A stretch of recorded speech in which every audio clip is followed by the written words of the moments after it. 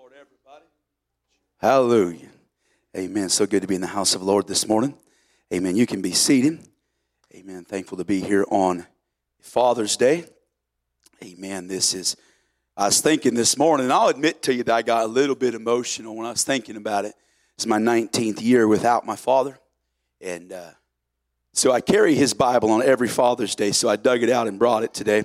And every year I get a little bit more scared to preach out of it because he got this for his 14th birthday, which was in 1968. So it's a little bit old and been through the wars, but I like looking through it every once in a while. Amen. All his notes written in here. Amen. It's one little way I can give honor to my dad. Amen. I'm thankful that I had him for 20 years. Amen. And the more I live, and the longer I live, the more I realize how important and vital position as a father is. Amen. How much my family depends on me. Amen. To be a leader. Amen. And you can be a leader in multiple directions. Well, now y'all just went to sleep on me just like that. Amen. But you can be a leader in many different directions. We can take them to the good or we can take them to the bad. Amen. Achan was a leader. And he led his family to destruction. Amen. But there's been many other examples that we can follow. Amen. That led their families towards God to a better place in the Lord. Amen. I'm striving today. My goal, amen, is to lead my family to the Lord. Amen. To take them to church and keep them in the church. Amen. Amen. It's so good to be here today and be in Olathe. Amen. Every time we come here, it's just like, man, you drive through, and I had to use my GPS to hit Olathe because I didn't know how to get there from where I was. But man, when I hit that road, Lone Elm, is that what it's called? Man, we just flipped the old GPS off because I knew where I was. Amen. When I need to go get ice cream, I know where to go. Amen. And I was there last night, praise God. And they was even a pleasant surprise when they had my favorite one. Amen. Peanut butter freak. Amen. But it's good to be here. Amen. We have a lot of memories here. Amen. I couldn't help but remember this morning. I don't know why. Amen. I don't know why it was this story that I just came to memory. This is the only time in my life that and the only place in my life that I've ever had to escort somebody out in the middle of church. Amen. Amen. Me and Brother Josh won't forget that one anytime soon. Amen. That lady was interesting. Hallelujah. And I'll never forget, I got to the back. I told her, she kept trying to turn around and talk, and I just kept telling her to keep marching right on out the door. And we hit the door. I said, you just come out here, don't come back, or if you come back, we're going to call the police. And I turned around, and Josh was already talking to him. Hallelujah. Amen. It's like, well, she didn't even have to come back. Hey, hallelujah. But that was an interesting morning. Amen. And we had church in spite of it. Amen. The Lord moved in spite of it. Praise God. There's all kinds of things the enemy likes to bring in to distract us in our services. Amen. Try to distract us from what God is wanting to do. Amen. But greater is he that is in us than he that's in the world. Amen. I wasn't intimidated then. I'm not intimidated now. Amen. He's greater than any spirit that could walk in the door today. Amen. My God's greater. My God's bigger. Hallelujah. Hallelujah. Praise God. I'm glad to be in the house of the Lord this morning. Amen. I'm glad to feel the presence of the Lord that we feel. Hallelujah. I'm glad to know that you can leave a place and come back 9 months later and you still feel the power of God, the presence of God, that God's still moving. Hallelujah. God hasn't changed. He's the same yesterday, today, and forever. He's going to be the same all the way to the end. Amen. All the way till the trumpet sounds. There's still going to be folks filled with the Holy Ghost. There's still going to be lives being changed. Amen. My God hasn't changed. Hallelujah. Hallelujah. If you walked in the door today with a need, I'm going to tell you the answer's in the house. If you walked in here needing a healing, the healer's in the house. If you walked in needing salvation, the Savior's in the house. Amen. Whatever you might need, I'll tell you, my God is able. My God is awesome. Hallelujah. Hallelujah. Praise God, praise God, praise God. Amen. So good to be here tonight. If you stand with me, turn in your Bibles to the book of Psalms. Go to the 61st Psalm. Amen. Elder, I want to say again what a privilege it is to be here. Thank you for the invitation. Amen. I laid down last night. It's like, man, this is familiar. Hallelujah. Slept a few nights in that bed. Amen. Praise God. Slept a few nights in that room. Amen. Turned the lights off. My kids are sitting there. I said, man, it's bright in here, isn't it? I like to state the obvious. Amen. And Trey's like, I think I can see something. It's like, well, you might be able to in your imagination. Amen. Hallelujah. Praise God. But it's good to be here. We love and appreciate this church. Amen. Love this church very much. And we're thankful for everything you've done for me and my family through the years. Amen. We love the brother and sister Riggin. Amen. Pray for this church often.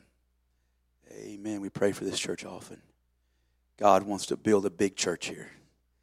Amen. Every time I think of Olathe, I think of all the thousands of folks that need God. Amen. I'm thankful that there is still a lighthouse. Amen. There's still a lighthouse in a dark world.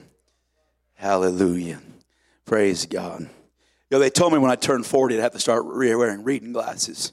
And I told them they was lying. They weren't. Praise God. Hallelujah. Literally like a month after my birthday, I was struggling to read my notes. And I'm like, you got to be kidding me. So I went to Walmart. I didn't even buy nice ones. I bought cheap ones, praise God. I'm a little bitter about it. Amen. I went to the eye doctor, and he says, well, you don't really need them. I'm like, well, if I strain, I can read without them. He said, but it'd be a whole lot better if you wore them. It'd be a lot better for your eyes. It's like, well, thank you. Hallelujah. Thank you for your encouragement. Amen. He said, I can get you some contacts. He said, I'll get you one for distance and one for near. And I heard about someone that did eye surgery that way one time. Yeah. And I've refused to do that because I heard the stories. Hallelujah. Amen. I'm thankful. Well, I don't know if I should say thankful, but I'm thankful the elder shared his story with me so I know better. Amen. And, sometimes we learn by example. Amen. Praise God. Oh, it's all right if I'm myself this morning. I can't be anybody else. Amen. Hallelujah. Psalm 61 and verse number 1 says, hear my cry, O God, attend unto my prayer. From the end of the earth will I cry unto thee. When my heart is overwhelmed, lead me to the rock that is higher than I. For thou hast been a shelter for me and a strong tower from the enemy. I will abide in thy tabernacle forever.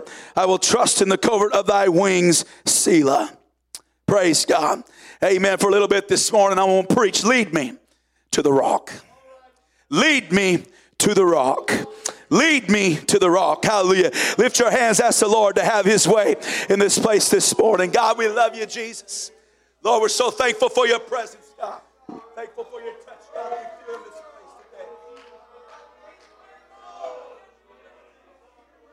Hallelujah, hallelujah, hallelujah. God, you're wonderful, Jesus. You're wonderful, Jesus. You're wonderful, Jesus. Hallelujah. Everybody's hands in the air. Let's give him some praise right now. Hallelujah, hallelujah, hallelujah, hallelujah. Lord, you're wonderful, Jesus. You're wonderful, Jesus. You're wonderful, Jesus. Hallelujah, hallelujah, hallelujah, hallelujah. Praise God, praise God, praise God. Hallelujah, hallelujah, hallelujah. Praise God, praise God. Amen, amen. And you may be seated. Amen. If we very well know, obviously, the story of David. Amen. I hope it's all right if I preach about him this morning. Amen. But David, amen, we find him as a shepherd boy. Amen. A young man tending to his father's flock. Amen. We find him out there, amen, doing everything he could, amen, to be what he could for his father, to help his father. Amen. His responsibility was those sheep. And so we find David out there tending to his flocks. Amen. I'll tell you what, it's important to do what we're supposed to be doing. Amen. And he was doing it to the best of his ability. Amen. We know that a lion came against him, but the Bible said that David grabbed it by the beard and smote it and killed it. A bear came against it, and he dispatched the bear as well. Amen. Anything that would come against his father's flock, he did what it took to get rid of the danger. Now, I could preach right now for just a minute. If I could step out of my message for a moment, being it's Father's Day. But I'm going to tell you something. You have a responsibility to your family to protect them and to keep them and to have a safe haven for your family. When the lion and the bear come up, it's not time to turn tail and run, but it's a time to step out in boldness, amen, to take care of our families. Well, hallelujah. My Lord, I'll tell you what, it's my responsibility to keep some things out of my house. It's my responsibility to protect my children from some things. Amen. They don't need to know everything. There's a lot of things they don't need to know. There's a lot of problems in life that I go through that my children don't need to know the details. I'm going to protect them from that. Well, hallelujah. Hallelujah. Amen. But David was there to keep his father's sheep. And one day he was doing, amen, his duties. Praise God. If I'd find the right scripture here. This Bible scares me, I'm telling you. Amen. There's pages falling out of it. Hallelujah. I think I'm in the right spot now. Amen. Hallelujah. I'm also used to printing my notes out, but I didn't bring my printer, so I'm trying to read my own handwriting. Hallelujah. But David was doing his duties. Amen. And they were up against a situation in Israel. Amen. Because Saul had rebelled against God, and God had removed himself from Saul. And he had taken the kingdom from Saul. And it was time to raise up another king. It was time to find the replacement for Saul. And so he sends Samuel to the house of Jesse. And when he gets there, he said, man, get your sons to pass before me. And that firstborn comes by. And there's Eliab. And I'm telling you, he looked the part. Because Samuel, when he saw him, there was some excitement got in his heart. Because this one looked like a king. He had the bearing of a king. He had the stature of a king. But God spoke to Samuel and said, hey, you don't look on the outside. You got to look on the inside. There's something missing on the inside with Eliab. He may look it on the outside, but I'm going to tell you something. There's got to be it on the inside too. We got to look at yes on the outside, but honey, there better be something on the inside too. There better be a desire on the inside. There better be a soft heart. Amen. A moldable spirit on the inside. It's not just the outside, but I'll tell you, there better be something down deep on the inside. Something that God can reach down and work with, and that God can shape. Hallelujah. Eliab looked the part, but God said, he's missing it on the inside. And all them boys passed by. And finally they all came by, and Samuel said, lo, wait a minute. And he looked at Jesse and said, is there any others? Amen. He said, is there anybody else? In verse 11 of 1 Samuel 16, and Samuel said unto Jesse, are here all thy children? And he said, there remaineth yet the youngest, and behold, he keepeth the sheep. That's his job. That's what he's good for. He's the youngest. He's insignificant. And by their culture, he was the youngest and he was insignificant. And Samuel said, well, hold on a second. Samuel said unto Jesse, send and fetch him, for we will not sit down till he cometh hither. And he sent and brought him in. Now he was ruddy and withal of a beautiful countenance and goodly to look to. And the Lord said, arise, anoint him, for this is he. Then Samuel took the horn of oil and anointed him in the midst of his brethren. And the Spirit of the Lord came upon David from that day forward. So Samuel arose up and went to Ramah. Amen. God chose his replacement. And And the man of God lifted up the horn of oil and poured it over the head of David. Amen. Anointing him to be king in Saul's place. Amen. But I'm going to tell you something about David is he did not ascend that day from the shepherd's field to the king's palace. He didn't immediately step into that role as king over Israel. But there was a lot of days from then until the day that he finally sat on the throne. There was a lot of trials that he had yet to live. There were some victories that he won, but there were some trials that he had to endure. Hallelujah. We know the highlights. Amen. He ministered to Saul with his harp and would sing those beautiful psalms. We know he went on the battlefield and slew Goliath. Amen. He became a great champion in Israel. They sang songs about him. That Saul has slain his thousands and David his tens of thousands. Amen. Everything was good.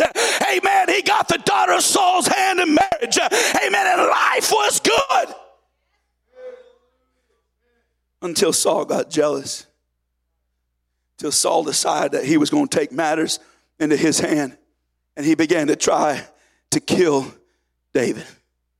And David has to run. And David flees.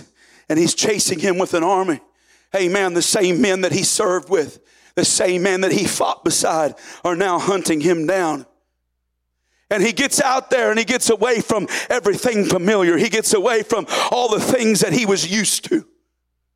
And all of a sudden men begin to come to him.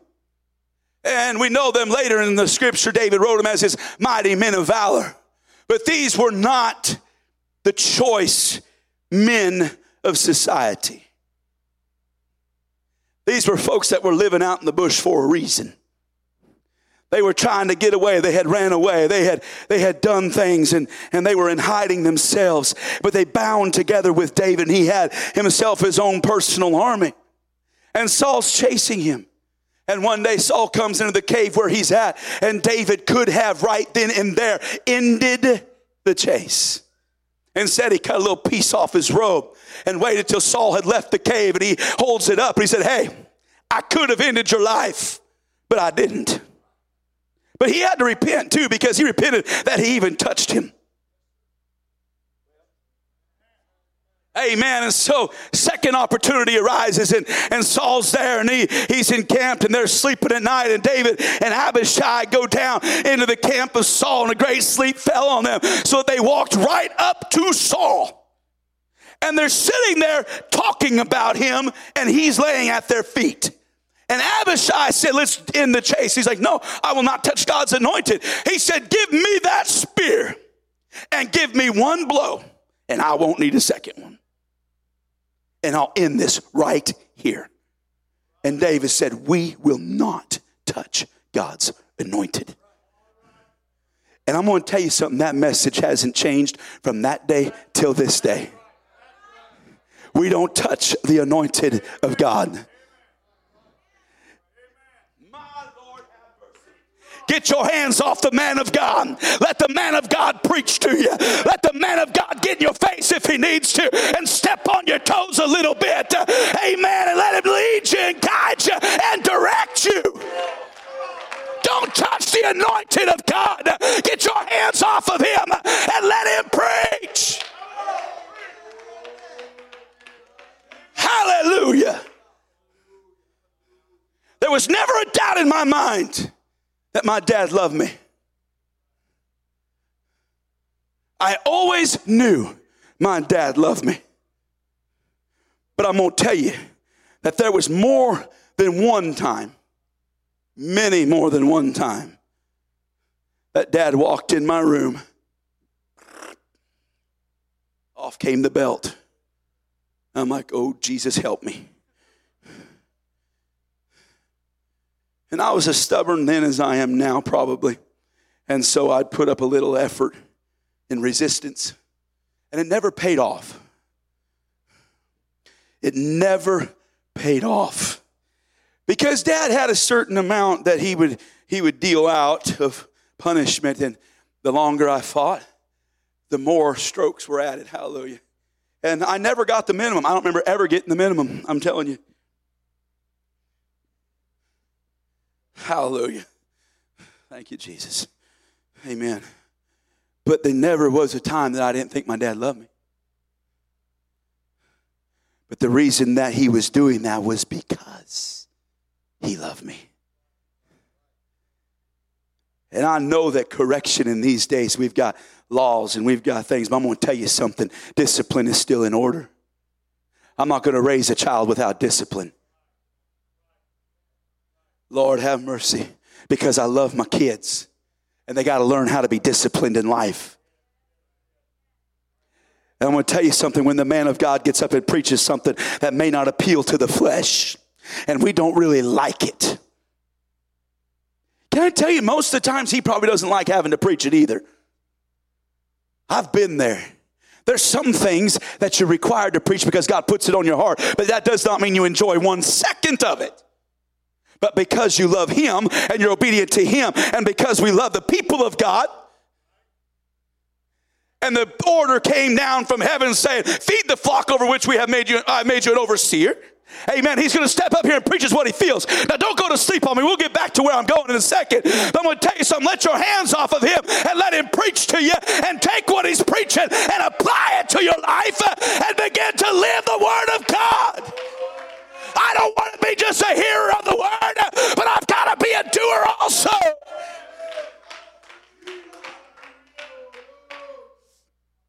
Amen. So there they are. David wouldn't let Abishai pin him down.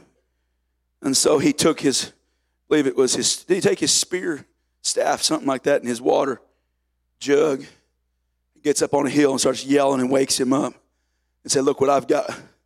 I could have killed you again, Saul, but I didn't. But then, amen, I'm making a short story long, I guess, but amen. But David, Gad comes to him. I believe it's in chapter 12. Don't quote me on that, but amen. He tells him, go dwell in Judah. You go to Judah. 22 maybe. He goes, go to Judah and dwell in Judah. You'll be okay there. But finally, David gets to the point where he thinks in his own heart, Saul is going to kill me. Hey, so I'm going to go down and make truce with the Philistines, because I know that Saul won't chase me there. And he goes down and makes a little pact with Achish, and he gives him Ziklag to dwell in. And everything's good, he thinks. Saul can't chase him there. Saul is not going to invade that land. Saul's not going to do that. And David thinks he's got it all taken care of. But I find no place in Scripture where David ever asked God if that was the right thing to do. David said in his own heart that he's going to go do that. And so the time comes for war. And so Achish calls his private army of 600 men that he has stashed in Ziklag to come fight with him against the Israelites. So David gets his men, and they go stand with the Philistines. They're fixing to fight their own people. But God delivered him from that, because the other Philistine rulers got a little nervous when they looked at David and his men, and they knew all the times that they had fought against him.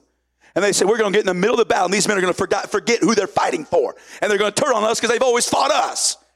And so he sends them home. They get home. Of course, their city's been overrun. That Ziklag is rubble. It's smoke and ashes. Their families are gone. Their possessions are gone.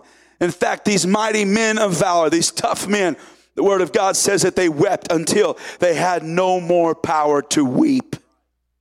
They thought in their hearts, they thought amongst themselves to stone David, putting that blame squarely on David's shoulders. But David encouraged himself in the Lord. And he turns back and he makes his appeal to God and says, should I pursue? And the Lord said, pursue, for you shall recover all. And they go after, long story short, they pursue. They recover everything that was taken, recover their families, no harm done to anybody. They come back to find that Saul has fallen on the battlefield. David becomes king in Judah. A few years later, he is king throughout Israel, finally fulfilling the word of God that we had read about in 1 Samuel 16. And I would like to tell you today that everything in David's life was smooth sailing from that point on. But it wasn't. Because in 2 Samuel chapter 11, we find that David, his men are at battle, they're at war, and David's at home. And in the cool of the evening, he goes on the rooftop. And there he beholds Bathsheba bathing. And he desires her, sins for her, commits adultery with her, and sends her home. And word comes to him that she is with child. And so he sends for her husband, who, by the way, was one of his mighty men of valor. And he sends for Uriah and brings Uriah home to try to cover up his sin. Well, but Uriah would not go home as long as his men were at war. He said, I'm not going home when my men can't do it. I'm not going to go home. I'm not going to go home and enjoy being home with my wife. I'm not doing it. So he guarded his king all night long, sat at the gate. So David gets up in the morning figuring his problem's solved. But it's not. So he gets a little worse, and he gets Uriah drunk. No other way to put it. He gets him drunk and tries to send him home, but even then he wouldn't do it. And he sat and guarded his king. And so the next day, David's like, okay, Uriah. Desperate times call for desperate measures. And he writes a letter to Joab. He says, put Uriah in the forefront of the hottest battle. When the fighting is fierce, withdraw you from him, that he may be smitten and die. And so they go, the fighting is fierce. They sound the retreat. Uriah wouldn't retreat, and he fought until he died. When the word comes that Uriah is dead, he takes Bathsheba into his home, takes her as his wife, and he's covered everything up. And everything's good until 2 Samuel chapter 12.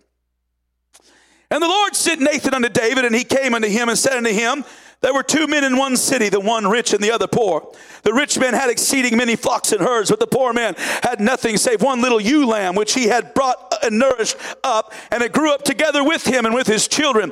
It did eat of his own meat and drank of his own cup, and lay in his bosom, and was unto him as a daughter. He had a little pet lamb.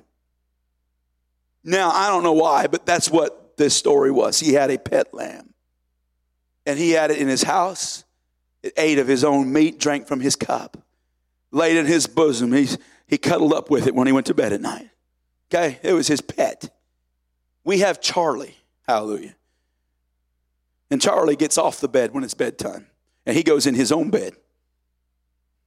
Amen. Because Charlie ain't sleeping on my bed. Charlie tries every night. He snuggles up to me, tries to be all nice. But Charlie's going to his own bed, and he's just a little mutt. But this man had a ewe lamb, and it was like his daughter. And there came a traveler unto the rich man, and he spared to take of his own flock and of his own herd a dress for the wayfaring man that was coming to him, but took the poor man's lamb and dressed it for the man that was come to him. And David's anger was greatly kindled against the man. And he said to Nathan, as the Lord liveth, the man that hath done this thing shall surely die. And he shall restore the lamb fourfold, because he did this thing, and because he had no pity. And Nathan said to David, thou art the man. Thus saith the Lord God of Israel, I anointed thee king over Israel, and I delivered thee out of the hand of Saul, and I gave thee thy master's house, and thy master's wives into thy bosom, and gave thee the house of Israel and of Judah. And if that had been too little, I would moreover have given unto thee such and such things. Wherefore hast thou despised the commandment of the Lord to do evil in his sight? Thou hast killed Uriah the Hittite with the sword, and hast taken his wife to be thy wife, and hast slain him with the sword of the children of Ammon. Now therefore the sword shall never depart from thine house, because thou hast despised me, and hast taken the wife of Uriah the Hittite to be thy wife. Thus saith the Lord, behold, I will raise up evil against thee out of thine own house, and I will take thy wives before thine eyes, and give them unto thy neighbors, and he shall lie with thy wives in the sight of the sun. For thou didst this secretly, but I will do this thing before all Israel and before the sun. And David said unto Nathan, I have sinned against the Lord. And Nathan said unto David, the Lord hath also put away thy sin, thou shalt not die. Howbeit, because by this deed thou hast given great occasion to the enemies of the Lord to blaspheme, the child also that is born unto thee shall surely die. Judgment. Can I put it that way? Judgment that fell upon David for his action. The man of God came and told him a story, and David, in his self-righteous indignation, said, that man shall surely die. And it's turned back around to him when the man of God says, thou art the man. We know David repented. David made things right with God. But I want to tell you something. David had to live this for the rest of his life. Starting, I believe it's in the very next chapter, when his oldest son Amnon desires his sister Tamar. And instead of going to his father and asking for her in marriage, which was perfectly acceptable in those days, and he would have done it, instead he tricks her and forces her and then despises her. And Absalom, her full brother, is furious. But nothing happens. He waits for the space of 2 years for David to do something to Amnon. And David does nothing. So Absalom, after 2 years, decides he'll take care of things himself. And so he has a meal, a dinner, and Amnon's there. And in the midst of it, he has his servants fall on him and kill him. And David's firstborn is gone. But Absalom also is gone because he runs away. And he's 3 years, I believe it was, in exile. 3 years away. 3 years that David had exiled him. And finally Joab's working on David. You got to bring Absalom back. We got to do something here. We got to make this right. And so Absalom finally comes back, and it's 2 more years. But David will not speak to him. David will not see him. And every day it goes on, Absalom gets more bitter and more bitter and more bitter and more bitter. And finally, we're just 2 chapters away. Absalom leads a rebellion. And in chapter 15 of 2 Samuel, David himself has to flee from his own son. He's running from Absalom because Absalom has taken over his kingdom. And he is there, and he's exiled from his own kingdom. And he's running, and Absalom is there. And we know the story, how that the battle came, and they were turning and Absalom's men, amen, were taking a whooping. And Absalom runs and gets snarled up by his hair's head, and he's stuck in this tree. And Joab goes and takes his life. And the word comes to David. And David, who had to run, David, who had to flee, goes on the rooftop. Absalom, my son Absalom, would to God I had died for thee, Absalom. A heartbroken father. Some historians say it was through this time that David wrote this psalm that said, hear my cry, O God, attend unto my prayer. From the end of the earth will I cry unto thee. When my heart is overwhelmed, lead me to the rock that is higher than I. For thou hast been a shelter for me and a strong tower from the enemy. I will abide in thy tabernacle forever. I will trust in the covert of thy wings. I'm overwhelmed by life. I'm hurting. Amen. I'm broken. I don't know if this was the time, but there were many opportunities in the life of David where trial came and heartache came. Amen. We can trace it back, but still he had to hurt. And in those times of hurt, he said, hear my cry, O God, attend unto my prayer. From the ends of the earth will I cry unto thee. When my heart's overwhelmed and I don't know what to do or where to turn, I don't know what to do. Lead me to the rock that is higher than I. Lead me to the rock that is higher than I. He said, I can't get there on my own right now. I don't know what's going on. I can't find the way, but Lord, lead me to the rock. Lead me to the rock. Take me to that safe place. For thou hast been a shelter for me and a strong tower from the enemy. He said, I will trust in the covert of thy wings. When the storm winds are raging and the rain is pounding down, that old mother hen is going to gather her young under her wings.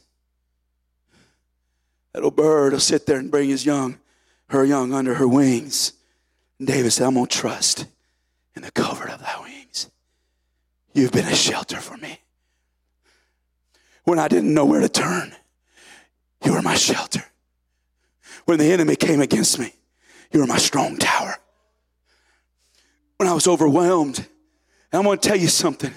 In life, every one of us is overwhelmed. There's been more than one instance in my young 40 years, amen, where I've been overwhelmed. And I didn't know where to turn or what to do. I did not know what tomorrow was going to bring. But in those times of desperation and in those times of fear of the unknown, amen, I could cry out, Lord, lead me to the rock that's higher than I. And he never failed to reach down. He never failed to lead me. He never failed to guide or direct me. But he put me in a safe place. He helped me find a shelter. He put me under the cover of his wings.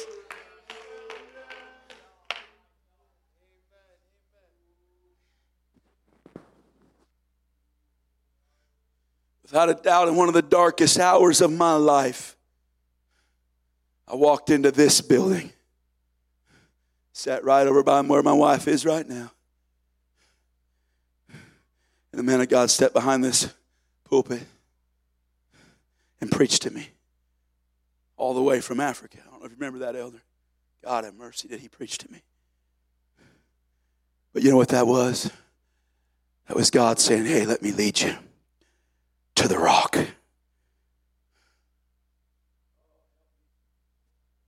That was God saying, let me lead you to the rock that's way higher than you. That was God saying, hey, listen, where you're at right now is not where your final destination is. It may look like it right now because you're overwhelmed. Let me tell you, let me lead you to the rock. Let me give you a little strength. Let me give you some shelter from the storm. Because the storm winds are going to blow and the rain's going to beat down. Amen. The storm's going to happen to all of us. But I'm telling you, when I'm overwhelmed, he'll still lead me to a rock. He'll lead me to that firm place, that firm foundation. Amen. Where the wind can't shake me and the storm can't move me. When I'm standing on the rock.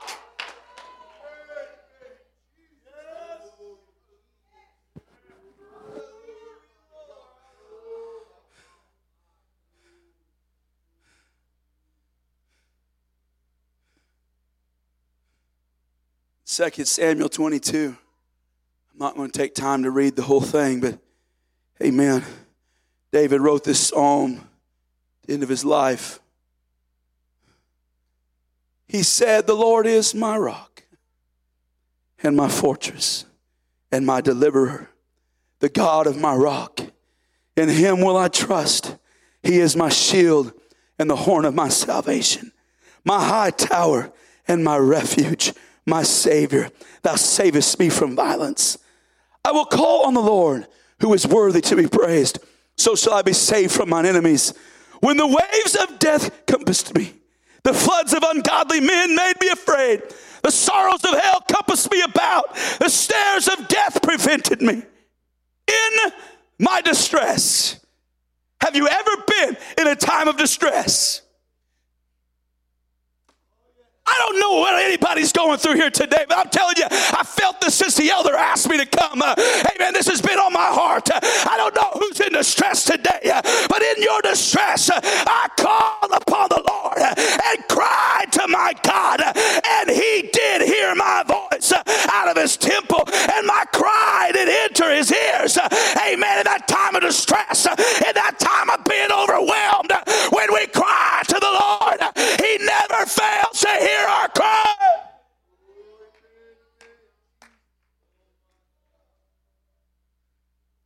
We are able to say, the Lord is my rock and my fortress and my deliverer, the God of my rock. In him will I trust. When everything else blows apart, I know that he hasn't changed. He's the same yesterday, today, and forever. And I can trust in him. I can lean on him. I can cling to him and know that in an ever-changing world, in an ever-shifting world, I can grab a hold of a rock that will not move.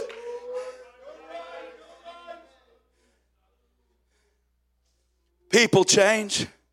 Jobs change. circumstances change. Man, we're living in an ever shaky world. I'm telling you, it seems like from day to day, things can rock us, shake us up. The winds are blowing. The Lord is my rock.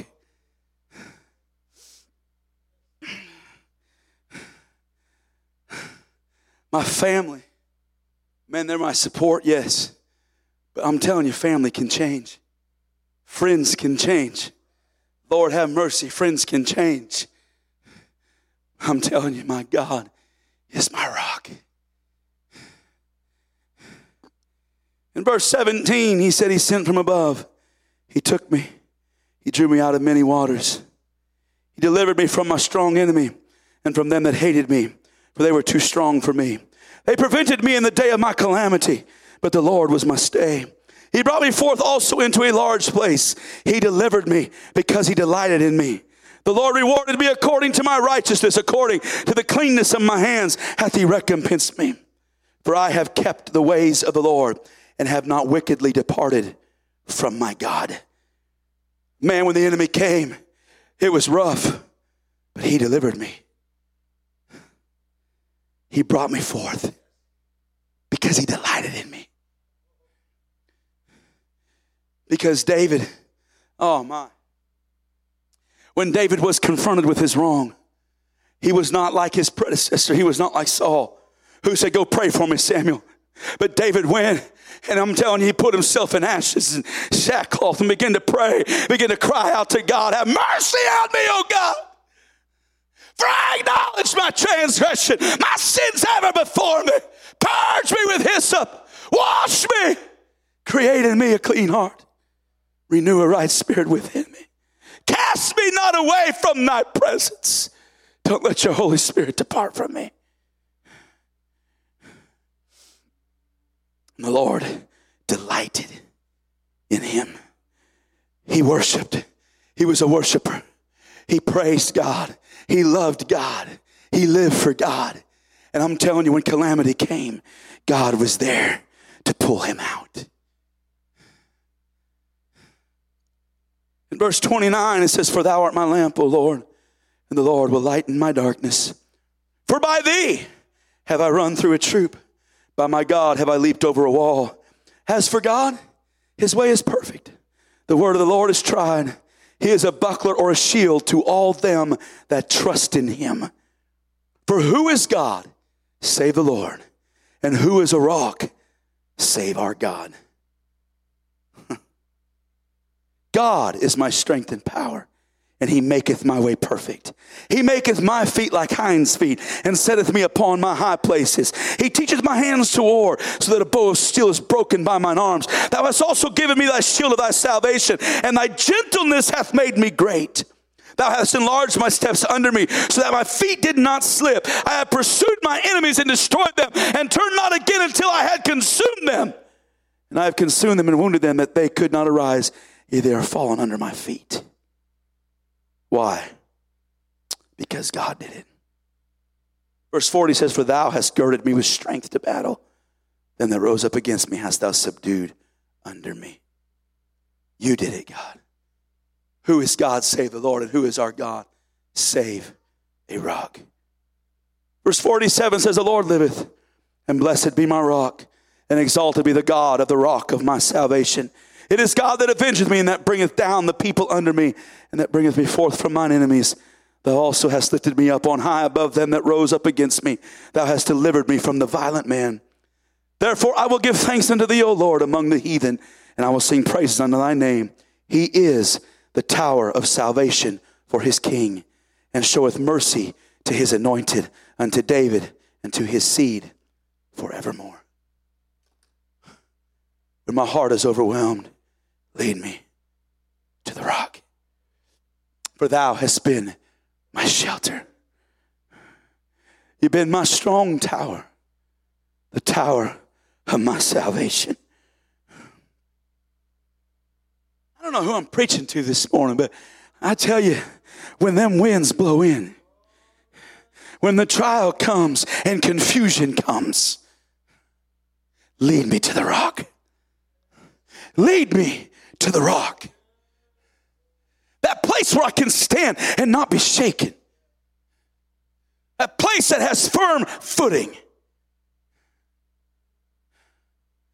A firm foundation.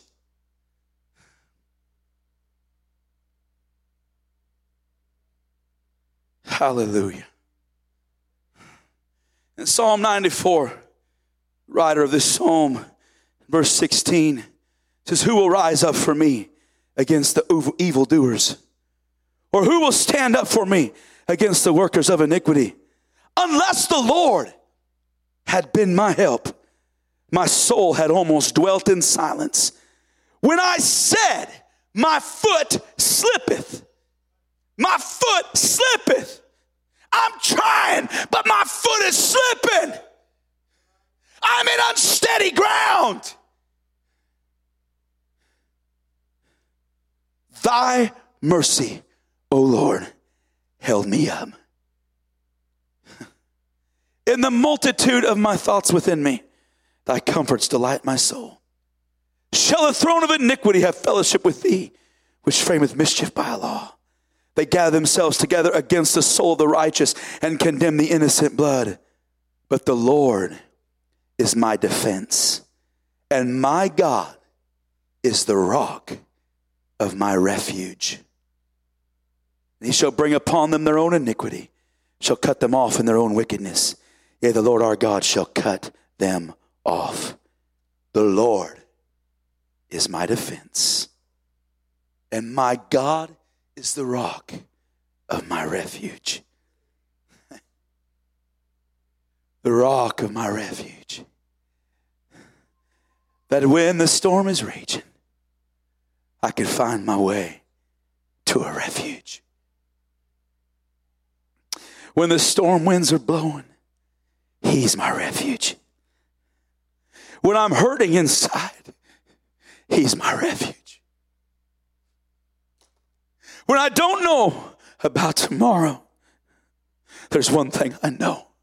I know who holds my hand. Many things we fear about tomorrow. Many things we don't understand. But Brother Jerry, I know who holds tomorrow. Brother Weems, I know who holds my hand.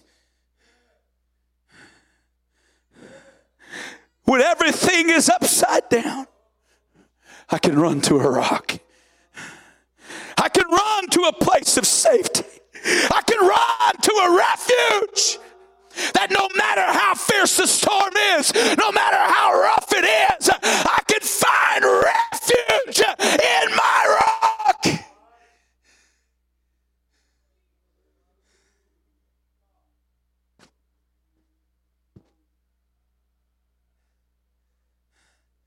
Many folks have told me I'm absolutely insane and crazy, but one thing that I would love to do in life is go Gulf of Mexico and ride out a hurricane. See, I told you, they'll think I'm crazy. Amen. But to see the power, 100-mile-an-hour plus winds, sustained winds. To see those trees that you can't even shake bend all the way over. To see the power of a storm, to me it would be interesting. As long as I was in a safe place, praise God. But I'd like to see it. I most likely never will. But it's something that I think would be interesting. But at the same time, I almost feel, Elder, like I've been through a hurricane or two.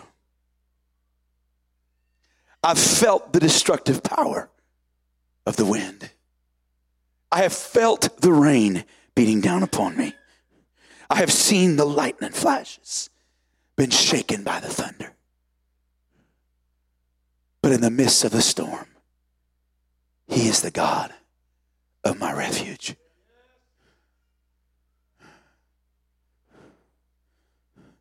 When I had to go home and tell my 6-year-old, my 5-year-old, my 2-year-old that we were leaving and moving, packing up and leaving our home, he was my refuge. day we loaded our moving truck and left Prince Edward Island. And I listened to my baby crying for an hour driving down the road. God was my refuge. For 2 days, when my 2-year-old would ask every 15 minutes about 4 people he loved that we had left behind, God was my refuge. When we landed here on a Thursday, and the next Wednesday, we were down in that evangelist quarters reeling, and my phone rang. And this is going to sound crazy, but it was a bad minute. And someone called to tell me that our dog had just been hit and killed, that we were supposed to go pick up in a month or 2. And I had to turn around to those same children and tell them that their dog was gone. God was our refuge. When the yapping jaws were out there and the accusations came, God was my refuge. When the questions came in the midnight hour, and I laid in that bed saying, God, what in the world? He was my refuge.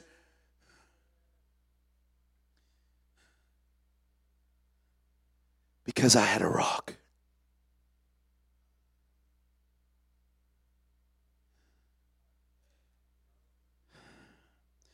Matthew chapter 7, the end of the Sermon on the Mount. Jesus said, therefore, whosoever, verse 24, therefore, whosoever heareth the sayings of mine and doeth them, I will liken him unto a wise man which built his house upon a rock. And the rain descended, and the floods came, and the winds blew and beat upon that house, and it fell not, for it was founded upon a rock. And everyone that heareth these sayings of mine and doeth them not shall be likened unto a foolish man, which built his house upon the sand, and the rain descended, and the floods came, and the winds blew and beat upon that house, and it fell, and great was the fall of it. The same storm, but the only difference, it could have been the exact same house, but the difference was in the foundation. One house was built on a rock, but one was built on sand. One had a sure foundation, brother. We know and understand what it's like trying to build on a faulty foundation. I pastored a church, and I've probably told you the story before. They built this thing. They drew the plans themselves. Big old building. Big old abandoned building these days. Broke my heart. Thanksgiving Day, went and looked at it. Broke my heart. Pulled up to an abandoned building. That building, brother, was beautiful in its day. Built it in 1974. But the problem was in the foundation. Jaheim and Jerome have been in that building. Amen. Jaheim remembers that building good. Hallelujah. Amen. But the problem wasn't in the building. The problem was in the foundation. It has a bad foundation. And so if you were on, for instance, coming out of my office and headed towards the sanctuary, you walked uphill. You walked downhill all the way to the sanctuary wall. And when you started across the sanctuary, you walked uphill to the middle of the sanctuary. And then you went downhill to the sanctuary wall. And then if you kept walking, you went back uphill to the outside wall. Because the man that designed the building thought that most of the weight would rest on the outside walls. But the way they built their trusses all the way to the roof sat on the sanctuary wall. They had a 6 or 8 foot stringer on the outside wall, and they had a 2 foot on the sanctuary wall. And that 2 foot sunk. Because it had a faulty foundation. No matter how beautiful of a building it was built on a faulty foundation. No matter how beautiful of a life you build, if it's built on sand, when the storm winds blow, that house is going to fall. And great will be the fall of it. But when you take the time to build on a rock, when you take the time to dig down to that bedrock and you build it with a firm foundation, that same storm is going to blow. That same storm is going to rage. But that house is going to stand because it's built on a firm, strong foundation. If we're built on anything else, life is going to take our feet out from under us. If we allow ourselves to be built on anything less, then our life is going to be built on something that will not stand the test of time.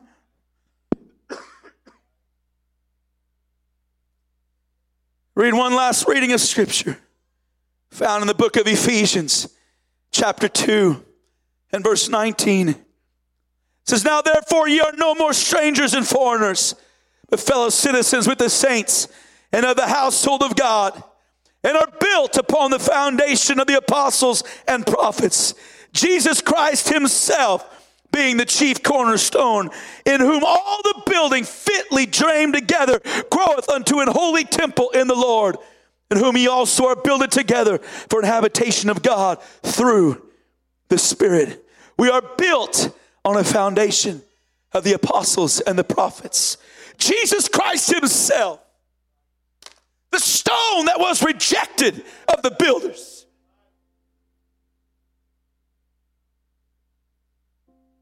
There was no form or comeliness that we should desire him. The stone that was rejected of the builders has become the head of the corner.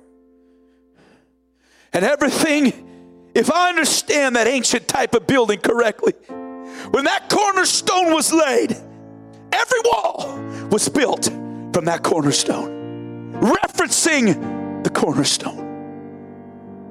In modern construction, we call them benchmarks. There's a benchmark on that foundation, and they know exactly where that mark is. And everything, if you're building a wall, you pull from that benchmark, and you know you're going to be right. Because that mark is right where it's supposed to be. It's in the perfect place. That cornerstone, if we could build based on a cornerstone,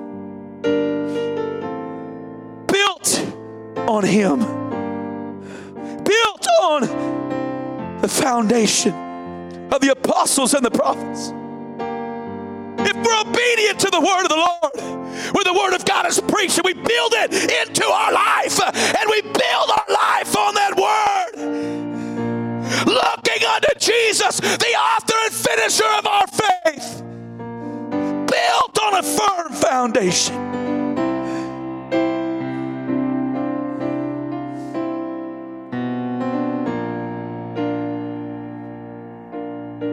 Nicodemus came to Jesus one night, and he said, "We know thou art a teacher sent from God, because no one can do these works except the Lord send him." And he looked at him and said, "Except a man be born again, except a man be born again, cannot see the kingdom of God. Except you be born again. Marvel not that I say it to thee, you must be born again. You must be born again of the water and the Spirit." We're built on a foundation of the apostles and the prophets. I don't have time to get into it all today, but I'm going to tell you, them prophets prophesied the foretold of the coming of Jesus Christ. And when he came and he walked among us, and we beheld his glory as of the only begotten of the Father, full of grace and truth. But he came as a sacrifice. He came to die. He came to shed his blood. He was buried and he rose again. Well, If I'm going to be built on Him, I've got to find an altar to repent. Oh, don't go to sleep on me now. If I'm going to be built on Him, I got to find an altar and repent.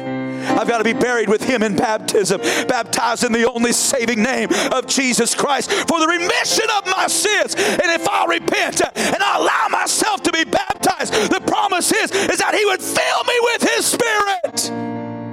Evidenced by speaking in an unknown tongue. Thus begins a life built on Him.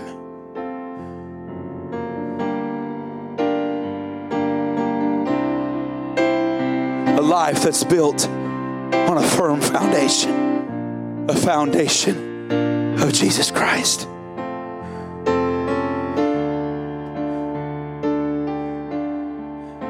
You stand with me this morning.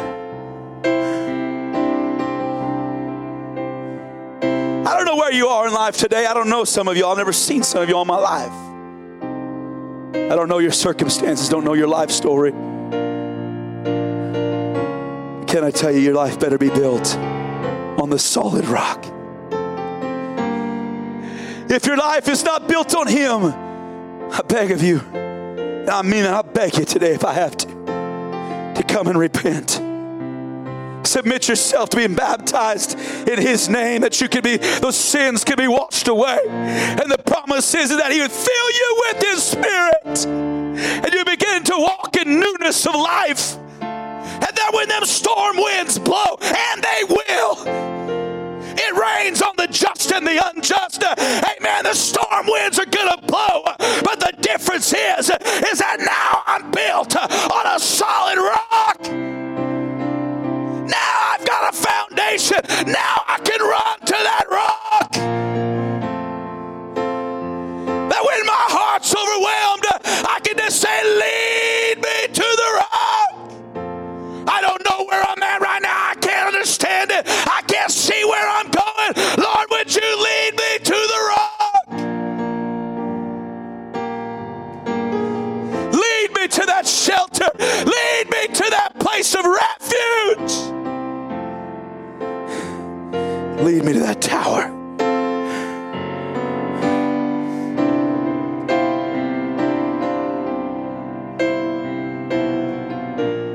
Hallelujah. Hallelujah.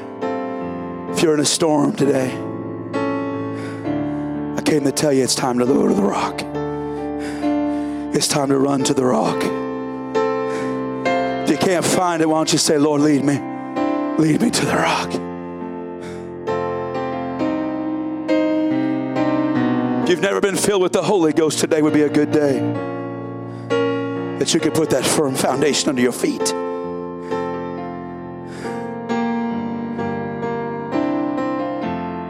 Hallelujah.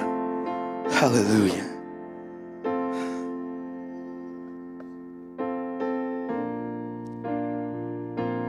I wish I knew who I was talking to right now. But someone's in a storm today. Why don't you come to the rock? Why don't you come to the rock? Why don't you bring your storm? Why don't you bring your confusion? Bring your doubts to this old-fashioned altar and put it in the hands of the Lord. Why don't you come and say, God, I need your help. David was never ashamed to cry out to the Lord for help. David, the king, the sovereign king, that powerful king, he was never ashamed to cry unto the Lord. And never one time did God fail to hear the cry. I invite you to this altar this morning. Why don't you come and seek the Lord? Why don't you come and seek the Lord? Why don't you come and just ask Him to lead you to the rock? If you don't have the Holy Ghost, why don't you come and repent? Why don't you repent of your sin? He's faithful and just to forgive us of our sin and to cleanse us from all unrighteousness. Once you've repented, if you lift up your hands and begin to praise Him, I'll tell you, He'll fill you with His Spirit.